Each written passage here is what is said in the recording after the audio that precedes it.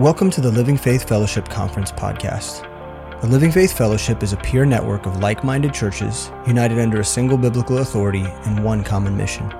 You're about to hear a message from one of the many conferences hosted by the Living Faith Fellowship every year. We pray it's a blessing.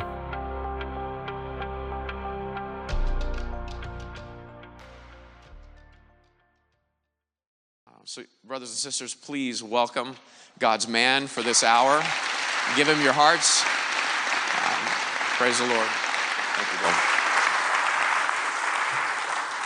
you, That is just way more than kind, and I don't get it, but I appreciate it.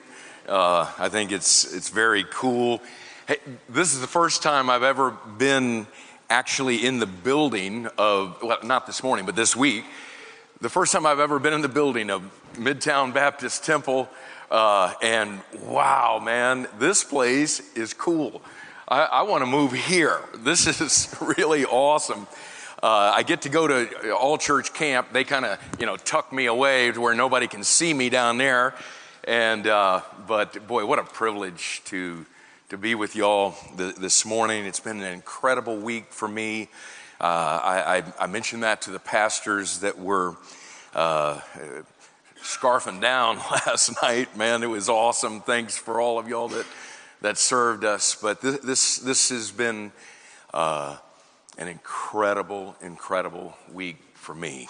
And I thank you for your investment in me and all of the pastors and missionaries that have been here. I am a little disappointed about something, though, that if you weren't here in the Bible study hour, Brett Bartlett, just hinted at the fact that he wanted to sing a song, and everybody was all like, "Oh, sing!" And y'all have never asked me to sing, and what is up with that, man? So I'm going to go ahead and take the liberty. Bruno has done his thing. Bartlett has done his thing. And now the trot dog is going to do his thing. Okay, y'all ready for this?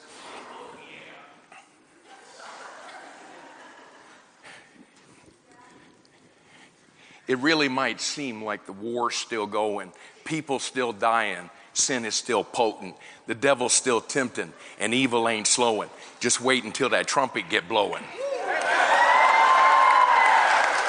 The general is coming with keys in his hands. Then death and Hades, they'll freeze where they stand to see they've been defeated. Please understand, if they don't want to see him, bro, the king is the man. He's a man of war, a beast on the battlefield, obliterating all the evil forces that are killed. Where's your sting, death? Oh, you ain't got it, bro. Where's your victory? Oh, you've been swallowed whole. But when he back, ain't no fighting Jehovah. He'll toss you in a lake of burning fire and sulfur. He's a titan, a soldier. He'll wipe away our tears and our fears, and all our pain and death will be over.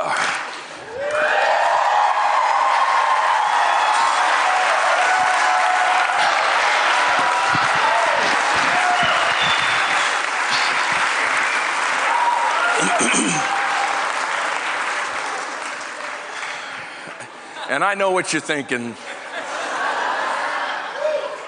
The old man thinks he's got skills. Okay, I get it. I got nothing, man. But, okay. Y'all want me to rap through the whole message?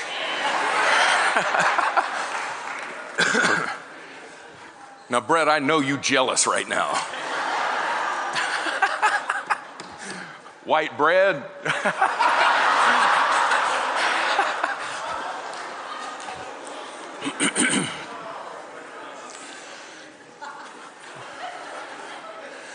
All right. How does a brother preach after that, man?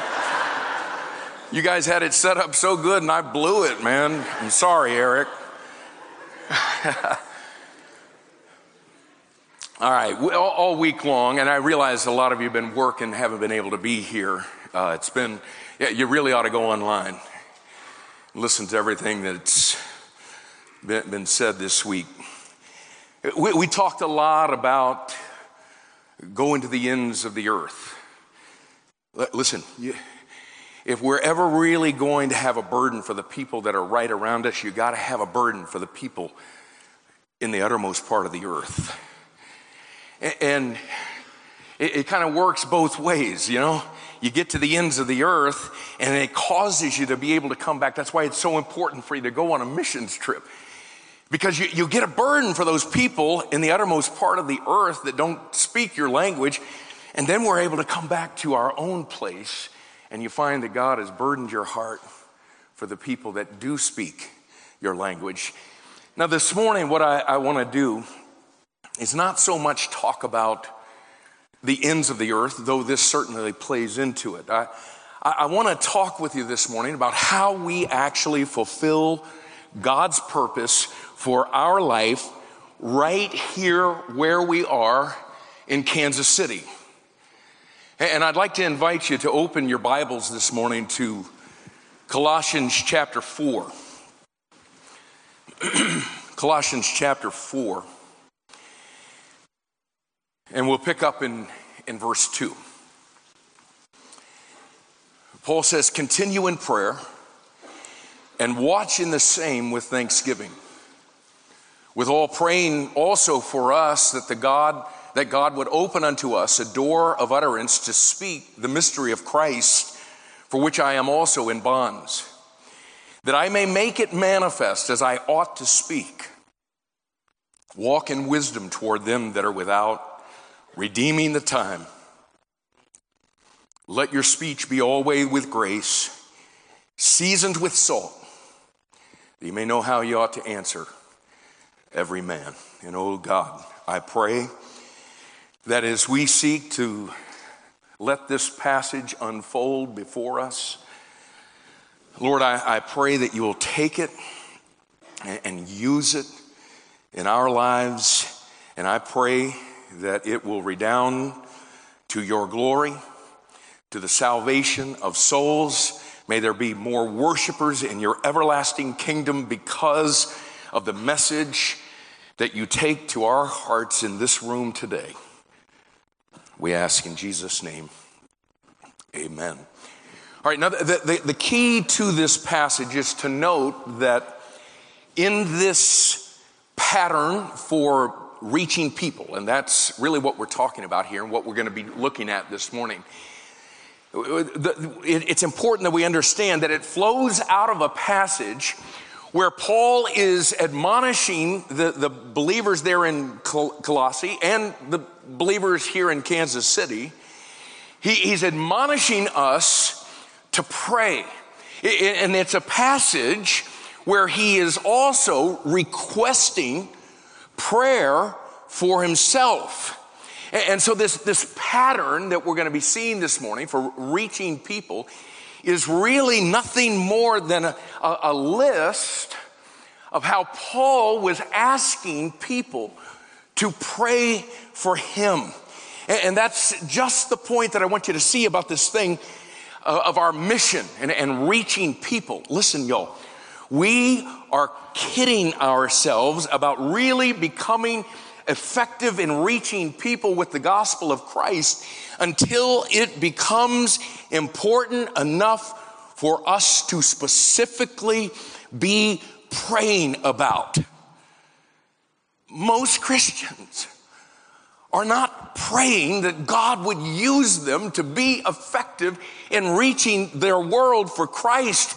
I say to you this morning, Paul was effective in reaching people because it was the pursuit of his prayers.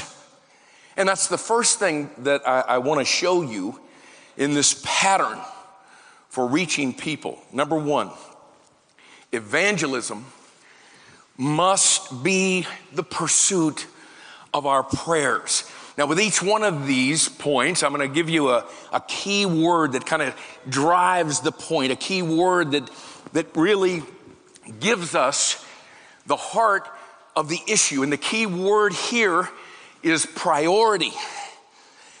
Paul is telling the Colossians how they're to pray in verses 2 and 3. And when he hits verse 3, he says, and listen, would you do this? Would you pray for us?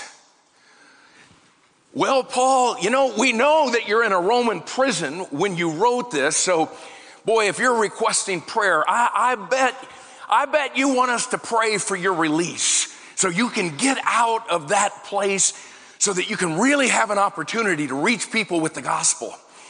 And I bet since you're in that prison, man, I bet that you're praying, wanting us to pray about your attitude, that the Lord will give you the grace to be able to deal with all of the terrible circumstances that you're finding yourself in that prison. And boy, since you're in that prison, Paul, I bet you're wanting us to pray about your health and pray about your safety.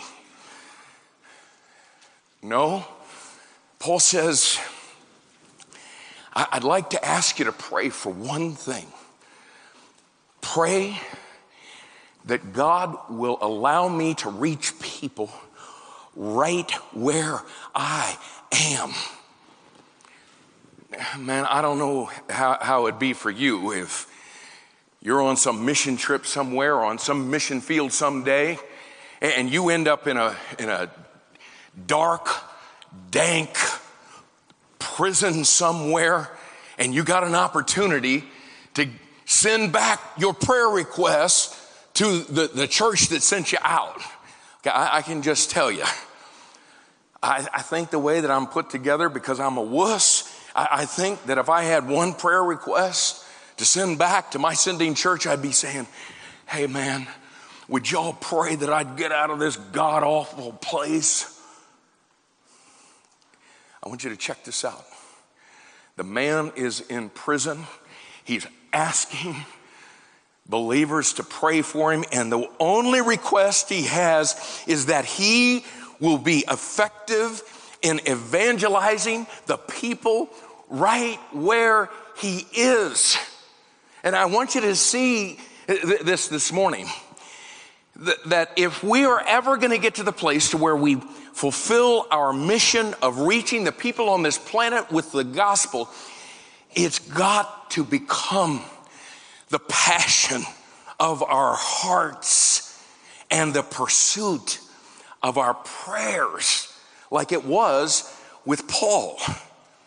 You know, the way that it shakes out in the 21st century is when Christians are going through difficulties in their life and they face all kinds of adverse circumstances, and we all do that.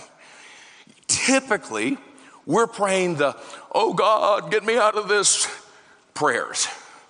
Oh God, change my circumstances. Oh God, deliver me from my circumstances. But you know what Paul understood? He understood something that's so difficult for us 21st century Christians to get our heads wrapped around. What Paul understood, listen now, your mission field is not some far distant land.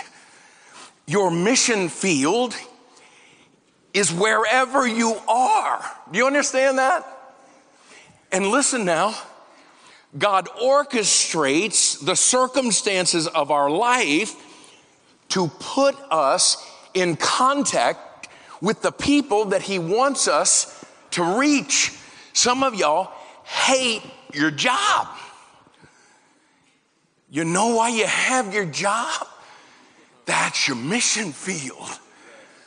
Some of you hate your school.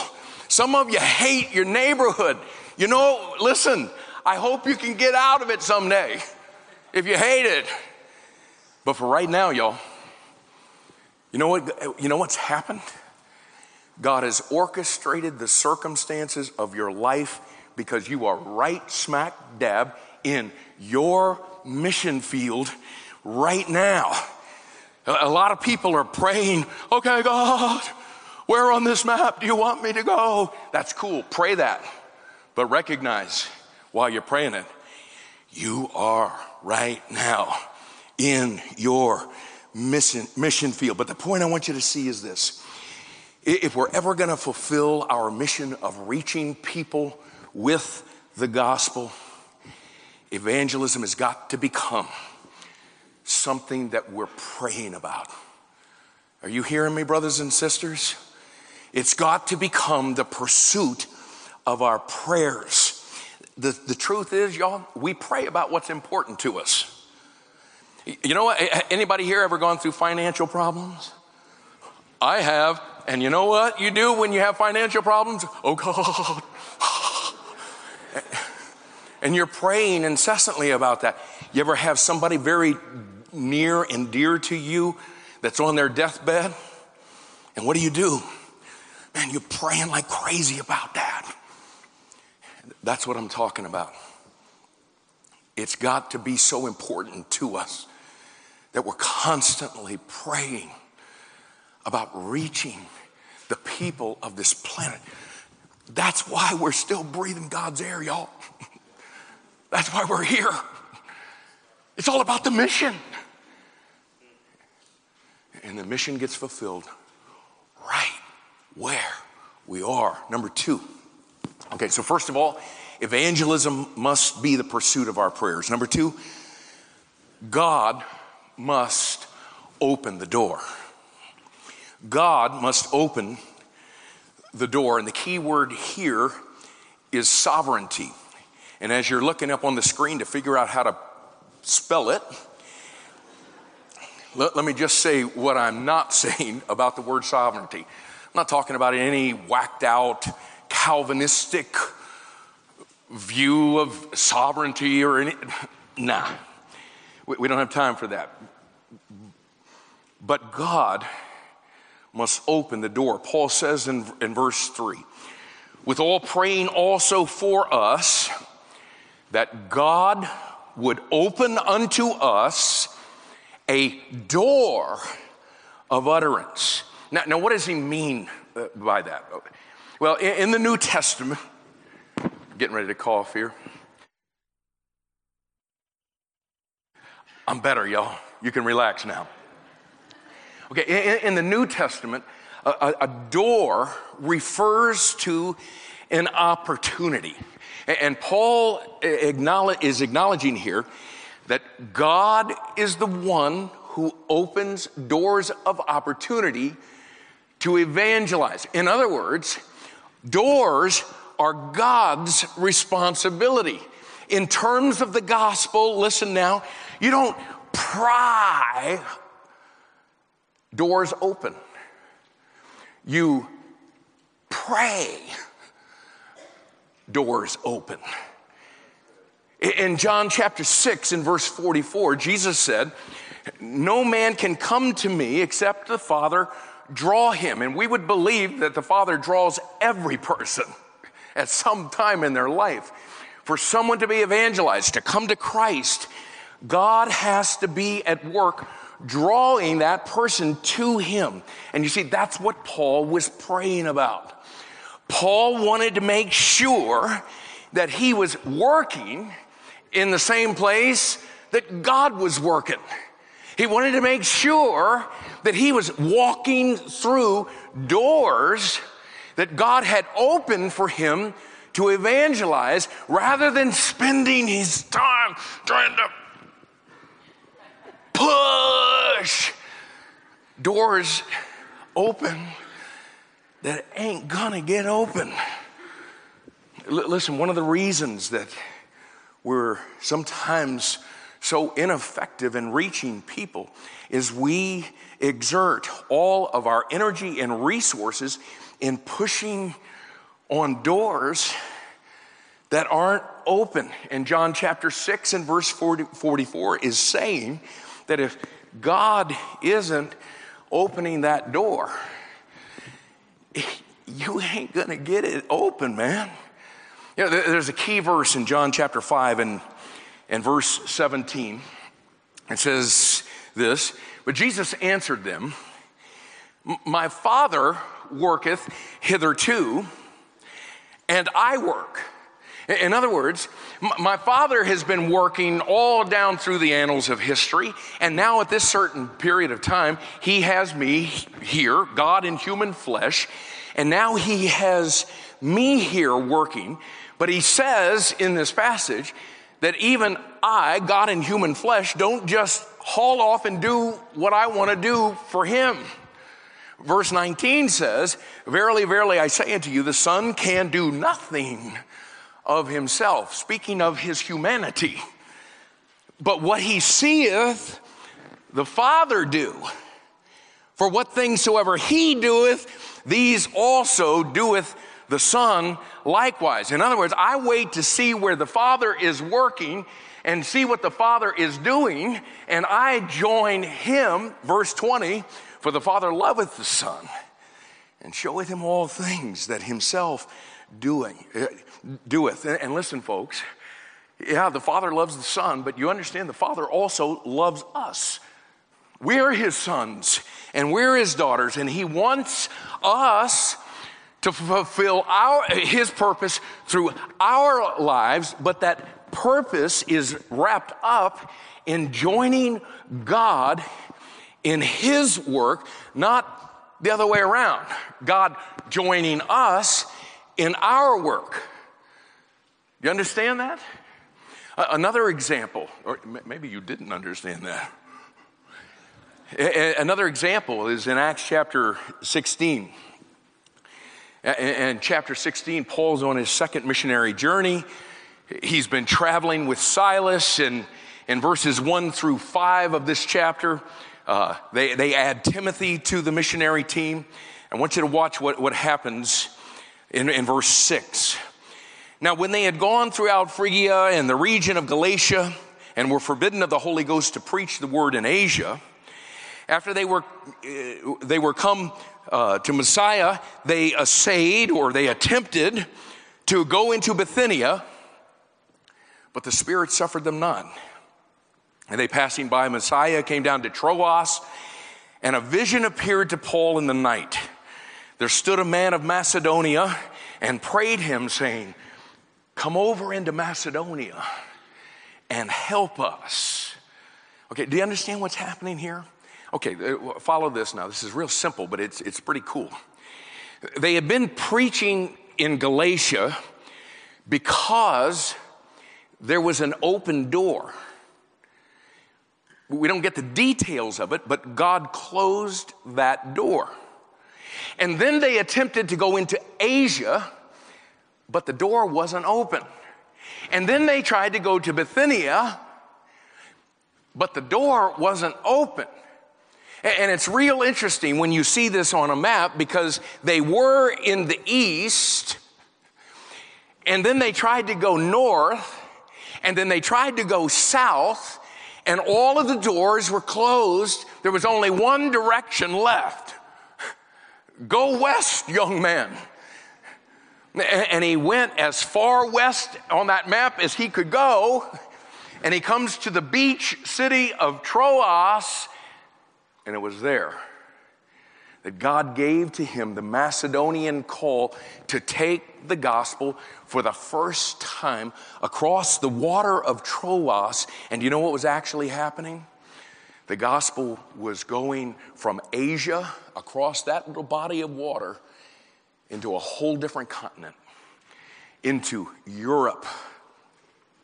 In other words, God showed him the open door. And check out verse 10. And after he, that's Paul, had seen the vision, the open door, immediately we endeavored to go into Macedonia, assuredly gathering that the Lord had called us to preach the gospel to them.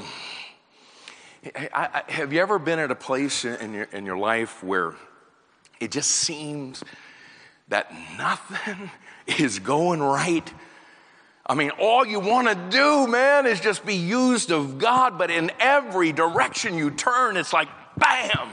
It's like you just hit a brick wall. And man, is that frustrating? Man, we can get all worked up and nutso over that. But do you understand what we learned from Acts chapter 16? Those brick walls are actually God working in our life to direct us to the people where he's working. It's not just happenstance, man. it's not even just the devil. It's God at work to direct us to the open doors where he knows there are people that he wants to use us to reach. And so what is it going to take for us to reach people? What is the biblical pattern for this? Evangelism must be the pursuit of our prayers. Number 2, God must open the door. And then number 3, we must live the life. We must live the life. And the key word here is believability. Believability. Verse 5 says, walk in wisdom toward them that are without. That is, those that are without Christ. Those that are without a relationship with God. Okay, so now what does it mean for us to walk in wisdom toward them that are without? Okay, this is simple. Most of you get it, but let's just articulate it. The word walk is a word that's used in the Bible to describe the life that we live as believers. And if we want to understand what it is to walk in wisdom, we really don't have to look any further than the context, because with your Bible open there, would you turn back to Colossians chapter 3 and verse 1? Because in chapter 3, he hits the practical part of this book. And what he's really been doing is showing us what it actually looks like to walk in wisdom. In chapter 3 and verses 1 through 17, he shows us what walking in wisdom looks like in our relationship with the Lord. And I want you to just look with me there. And in verses 1 and 2, what walking in wisdom looks like is walking down here, but seeking the things that are above and setting our affection on those things. In other words, walking down here, but living in a whole different realm, living in a different kingdom, living in the light of eternity. Look at verse 5. Walking in wisdom is mortifying or putting to death the passions of our body, and he lists them for us: fornication, uncleanness, inordinate affection, evil concupiscence, and covetousness, which is idolatry. In verse 8, it's putting off the old man, all the ways that we used to walk when self was sitting on the throne and calling the shots: anger, wrath, malice, blasphemy, filthy communication out of our mouth, lying.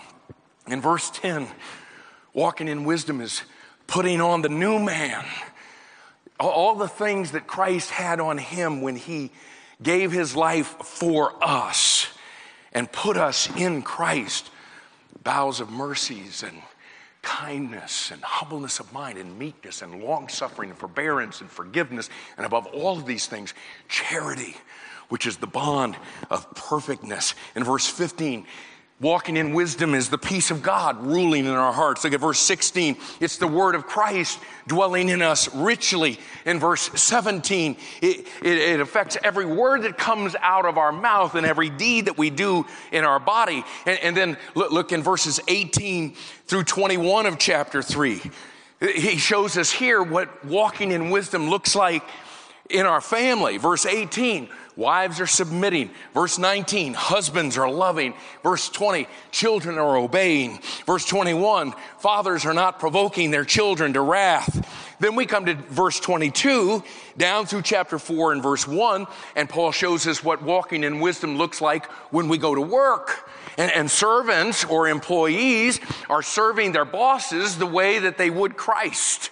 And masters, chapter 4 and verse 1, are treating their employees the way that Christ has treated them. And let me tell you something, folks. Listen, when we're walking according to that wisdom in our relationship with Christ, in our homes, and at our jobs, you know what? When you walk like that, you're sitting in an incredible place to be used of God to reach your world with the gospel. Because you know why? because it's evident to the people around us. When we're walking in that wisdom, it's evident to the people around us that we're something that they're not. It becomes evident then that we function according to a whole different wisdom. 1 Corinthians chapter 2 and verse 5 says we don't walk according to the wisdom of men, but 1 Corinthians 2:7, we walk according to the wisdom of God. Listen, folks, we're not gonna reach the people in Kansas City. You will not reach the people in your sphere of influence simply because they know that you go to church, or because you wear religious jewelry or clothing, or you put a bumper sticker on your car, or even that you've learned a lot of facts about God in the Bible, or because you've learned to speak Christianese. We're not going to reach them because of how we talk. We're going to reach them because of how we say it, because of how we walk. That's when what we have to say is believable. So, what has to happen for us to reach people? Evangelism must be the pursuit of our prayers. God must open the door. We must live the life. Number 4, we must open our mouth. We must open our mouth. And the key word here is tenacity. Now listen, I'll say it again. We gotta live the life. There's no replacement for that. And there's no overcoming that when we don't live the life. And it's kind of weird the way that it works out. Man, the devil, the way that he works in the 21st century, it would seem to me that all the people who don't live the life are the people that run their mouth about Christianity and screw it all up for us. And all of the people who are very careful to live the life don't have the tenacity to open their mouth. What is wrong with this? You know, there's a book that came out several decades ago that was called Lifestyle Evangelism. I'm all about it. That's what I'm saying in that last point, or that's what the Word of God is saying. Live the life. That's what lifestyle evangelism is. Letting them see Christ and the wisdom by which He operates in you. But listen, somewhere along the way, we got to open our mouth. Notice in verse 3 that it is a door of what? Of utterance to speak the mystery of Christ. The end of verse 4, he says, as I ought to speak. Verse 6, let your speech. The end of verse 6, that you may know how you ought to answer every man. 5 times in 4 verses, he makes a reference to opening our mouth to speak, to proclaim the gospel. In the parallel passage in Ephesians chapter 6 and verse 19, Paul says, pray for me, listen, that utterance may be given unto me, that I may open my mouth. What? Boldly, or with tenacity. Okay, this is the first Sunday of the new year, man. 2015's behind us. But could I just ask you to think with me for just a second? How many times would you say, and I'm not trying to guilt trip you, but how many times would you say in 2015 that you actually opened your mouth and not just talked, you opened your mouth and actually articulated the message of the gospel? How many times would you say? And could I ask you this? Do you think that the Lord actually, in 2015, opened more doors of utterance than you walked through? And I think we need to, as we're starting this fresh, new year, man, what an incredible privilege that is. I think we need to ask ourselves, why didn't we walk through those doors? Why didn't we open our mouth? I don't know, man. Maybe it's because we don't feel the way that Paul felt in Colossians chapter 4 and verse 4, that this is something that we ought to do. How many of you believe this morning that giving the gospel is something that you ought to do?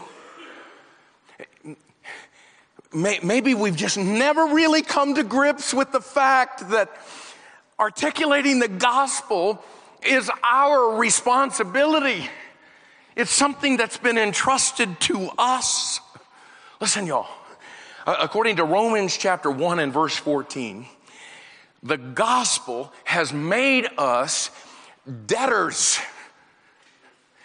That's what made Paul so effective in reaching people. He saw himself as a debtor. He believed that he owed every man two things. Number one, an invitation. And number two, a warning. An invitation to every person to come to Christ, and a warning to every person that rejects it. And that debt he felt that he owed wasn't just preacher talk for him. With Paul, man, it ran deep. He even said in 1 Corinthians chapter 9 and verse 16, woe is me if I preach not the gospel. Paul recognized that the gospel that had transformed him was also a gospel that had been entrusted to him, that in transforming us, it makes us automatically a steward of the gospel.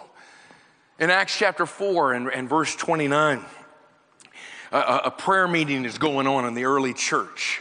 This isn't the first one that he had, but it's the first one where we actually know what they prayed about. And you know what they were praying about? They were praying that they would have the boldness to open their mouth to speak the word. So what's it going to take for us to really fulfill our mission and reach people with the gospel? It must become the pursuit of our prayers.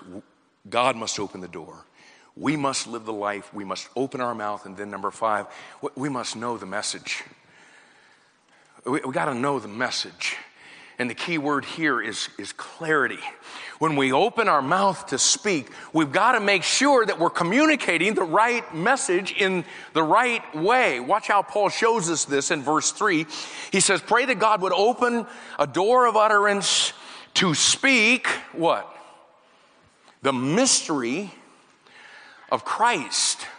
Now listen, when we open our mouth, whatever the mystery of Christ is, that's the message that we've got to communicate.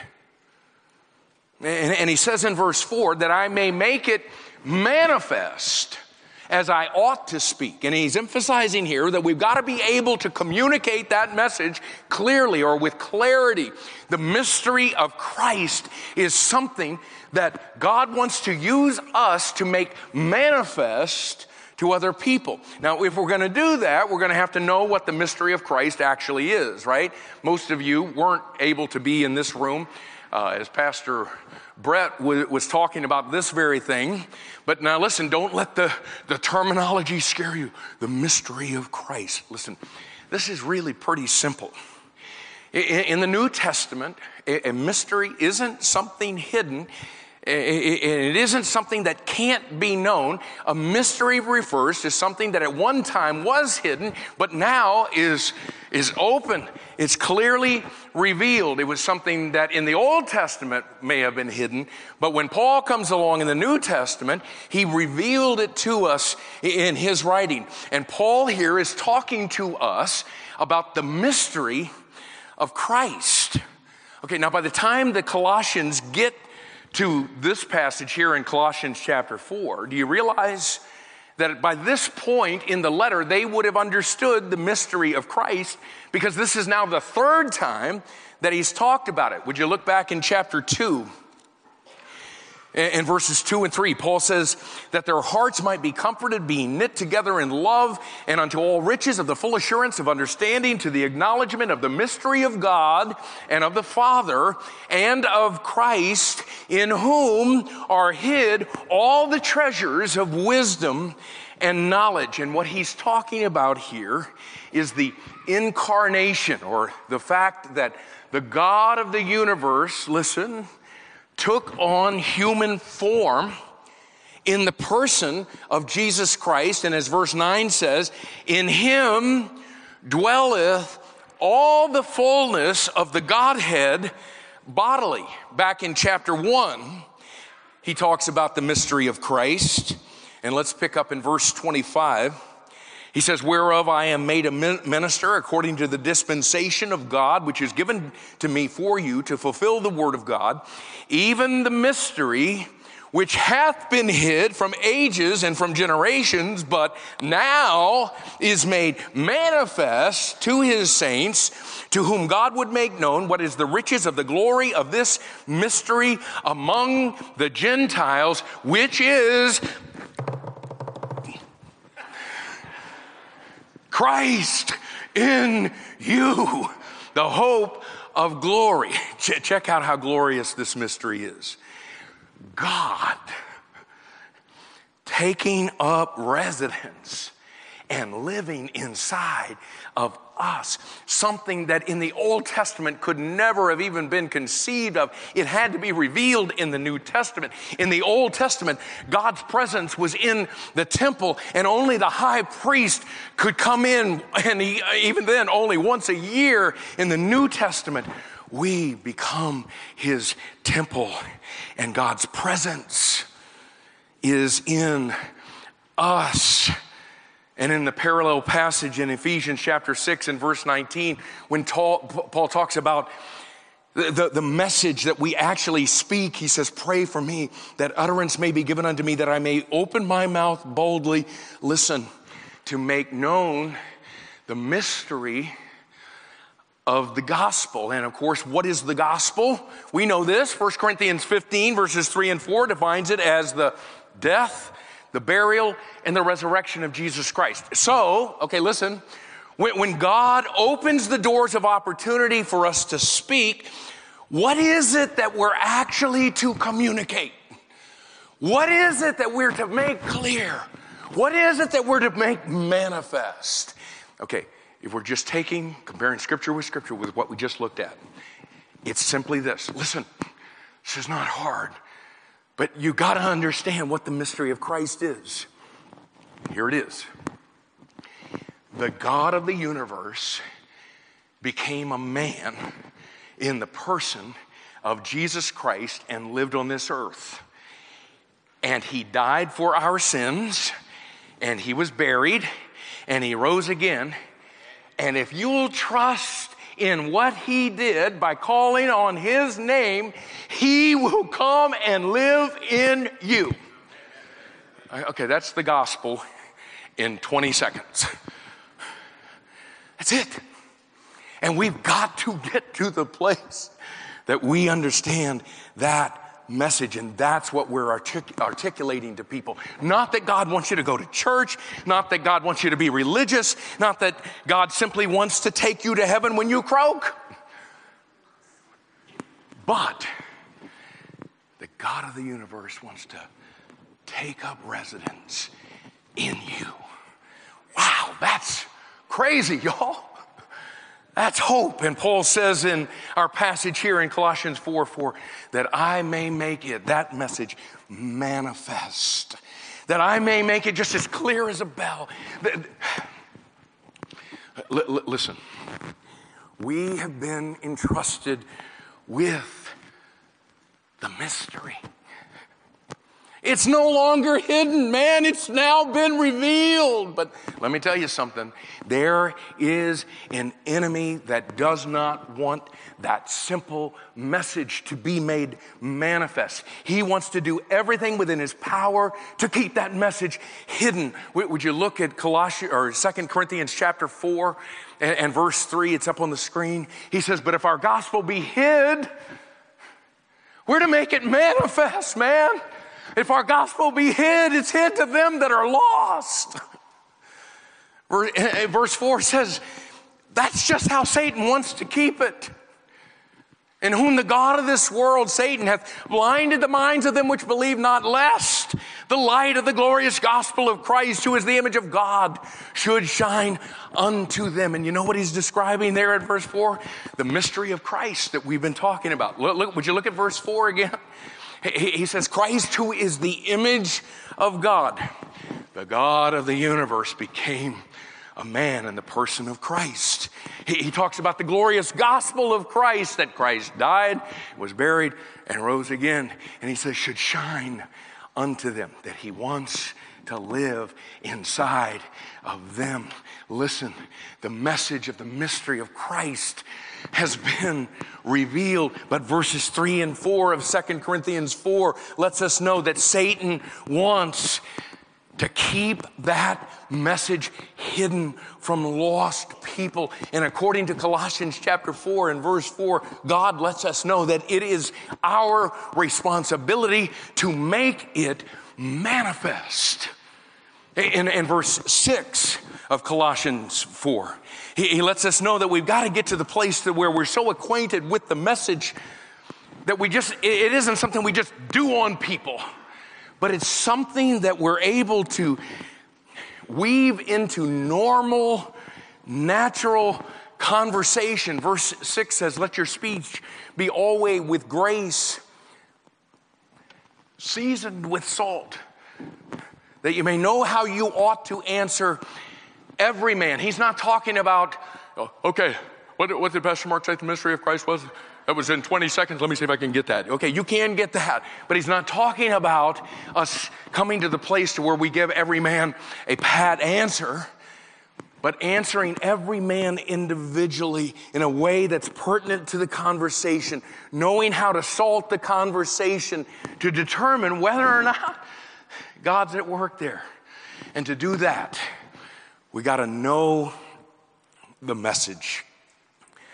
And so, what's going to make us effective in fulfilling the mission of reaching people? Evangelism has got to be the pursuit of our prayers. God must open the door. We must live the life. We must open our mouth. We must know the message. Then number 6, we must expect to be persecuted, y'all. We must expect to be persecuted. And the key word here is vulnerability. You know, we're just talking about Satan's desire to keep the message hidden. But listen, as long as you're being or not being used to make that message manifest, do you understand? You are of no threat to him, and you'll probably be able to skate along through life. Because if we're not seeing people the way that Jesus sees them in light of a relationship with him, what's going to end up happening is you're probably going to end up being a tool that Satan can use to keep the message hidden. But when you really understand your purpose in being on this planet, when you understand your mission and you are so serious about it, that you're following this pattern, listen, the sorry devil is going to do everything he can to shut you down so that he can shut you up. Look at the last part of verse 3. Paul says, for which also I am in bonds. In other words, I'm in this prison right now, chained to this guard, because I've been opening my mouth, making manifest the mystery of Christ. Have you ever seen how Paul closed out the letter to the Corinthians? He's been talking about the possibility of coming to see him. And in the midst of explaining his situation, he says in 1 Corinthians chapter 16 and verse 9, "For a great door and effectual is opened unto me." How many of you in 2016 would love for God to open a great door and effectual for you? Hallelujah, man. And what's the next word? And, notice, not but, there are many adversaries. A great door and effectual is open to me, and there are many adversaries. You can mark it down, folks. Great open doors and adversaries go hand in hand. And we got to come to grips with the fact that we've got to expect. I mean, we go into this thing expecting to be persecuted. Paul says, "For which also, because I'm running my mouth, speaking this and making it manifest. That's why I'm in bonds." And it didn't trip him out.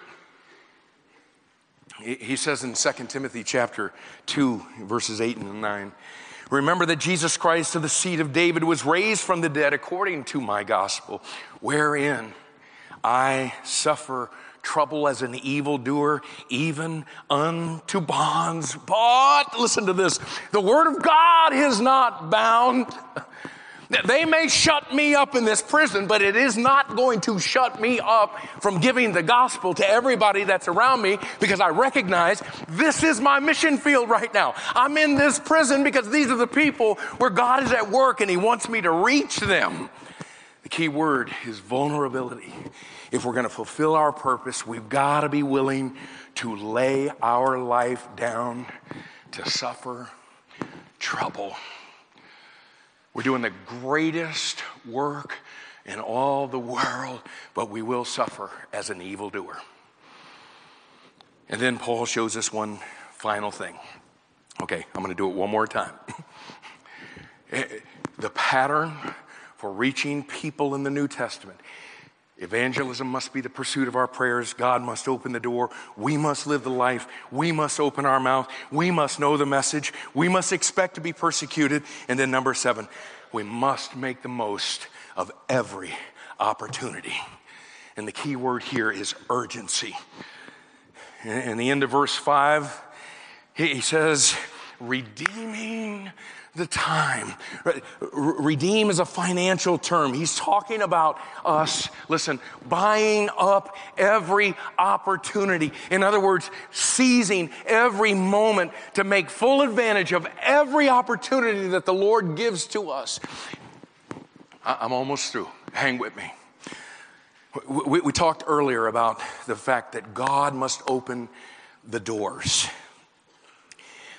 But listen, y'all, we've got to live with the constant reality that doors, even when they're great, even when they're effectual, doors do not remain open. You know, after that whole thing that we looked at earlier in Acts chapter 16, where Paul is going in all these different directions and he can't seem to find an open door, you know what? I got to believe, y'all. I got to believe that as Paul pulled together the missionary team on a daily basis, you know, like the coach in the locker room, I just got to believe that understanding that we've got to redeem the time and the urgency of this thing. I can see Paul sitting around with him and saying, listen, y'all, we got to go hard today, man. We need to make sure that we're getting ourselves out of the way and that we're doing everything that God can possibly do through us. We need to make sure that the Lord is living through us and speaking through us today. We need to be alert to the opportunities that the Lord is going to provide for us today. We've got to take advantage of every opportunity that we have, because we don't know how long the door is going to be open here. Folks, listen. We got to live with an urgency with the people that we work with, that we're related to, that we live near, that we go to school with. There is an urgency about this thing. At the beginning of the service, how many days ago was that? at the beginning of the service, man, you talked about the open doors to different parts of the world. Do you understand there's a responsibility with those open doors? Because listen, man, we might get to the place in the next year or two when we'll be talking about, do you remember when we used to be able to? There's an urgency about this thing. Oh God, help us to just follow the simple biblical pattern that's laid out for us right here in one of the most practical books in all of the New Testament. And I'm going to ask your pastor now to come, and as we put a bow on mission focus, let him talk to you about what God wants to do through Midtown Baptist Temple in 2016.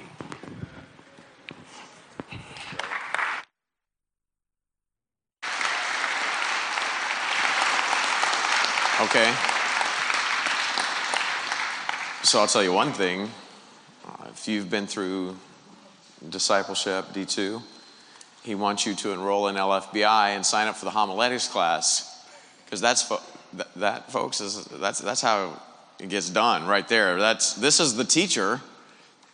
Mark's going to be teaching you how to preach, and so how many can say I got to get me some of that? Okay, so let's get enrollment where that needs to be. You need to get the goods. Man, this has been a good week, hasn't it? It's been a really good week. Praise to God. Pastor Sabelli, I forget which night it was of the conference, but man, can we trust God for a hunger to grow in us, a hunger of the Word, and for that to happen, we got to get in the Word, to repurpose our lives to consuming, devouring, getting the Word of God into our hearts and into our minds, and to work it out this morning into our lives, to communicate the gospel to the lost. How many would say this morning, okay, man, I recognize that in 2015, I had open doors that I did not walk through. Let me see your hands.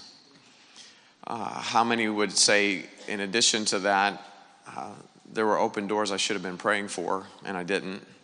Can I see your hands?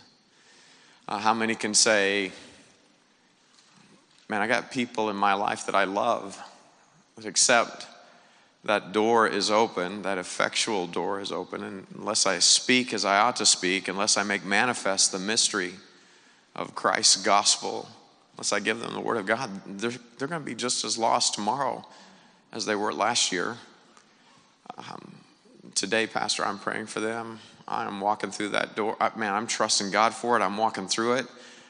By God's grace, I will give them good news, the gospel, and the power of the Holy Spirit. Can I see your hands? Okay, so I don't know how to fit all of you at the altar. I don't know how to do that. It'd be a fire hazard. And so I don't know what else to do, but here's the invitation. If you can identify with any of that, would you just get a hold of the person closest to you and ask them to pray for you? And if you can we just get on our knees right where we're at? And if you can't get on your knees, please don't do that, okay? The pews are very close together, and we'll have to pile in to extract you. But if you're able, can we just get on our knees before the Lord this first Sunday of the year? And can this whole table, this whole floor be the altar where we just commit ourselves and our lives, where we get accountable with one another? Because whoever you pray for, come on, next week, let's check up on each other. Amen? Let's pray.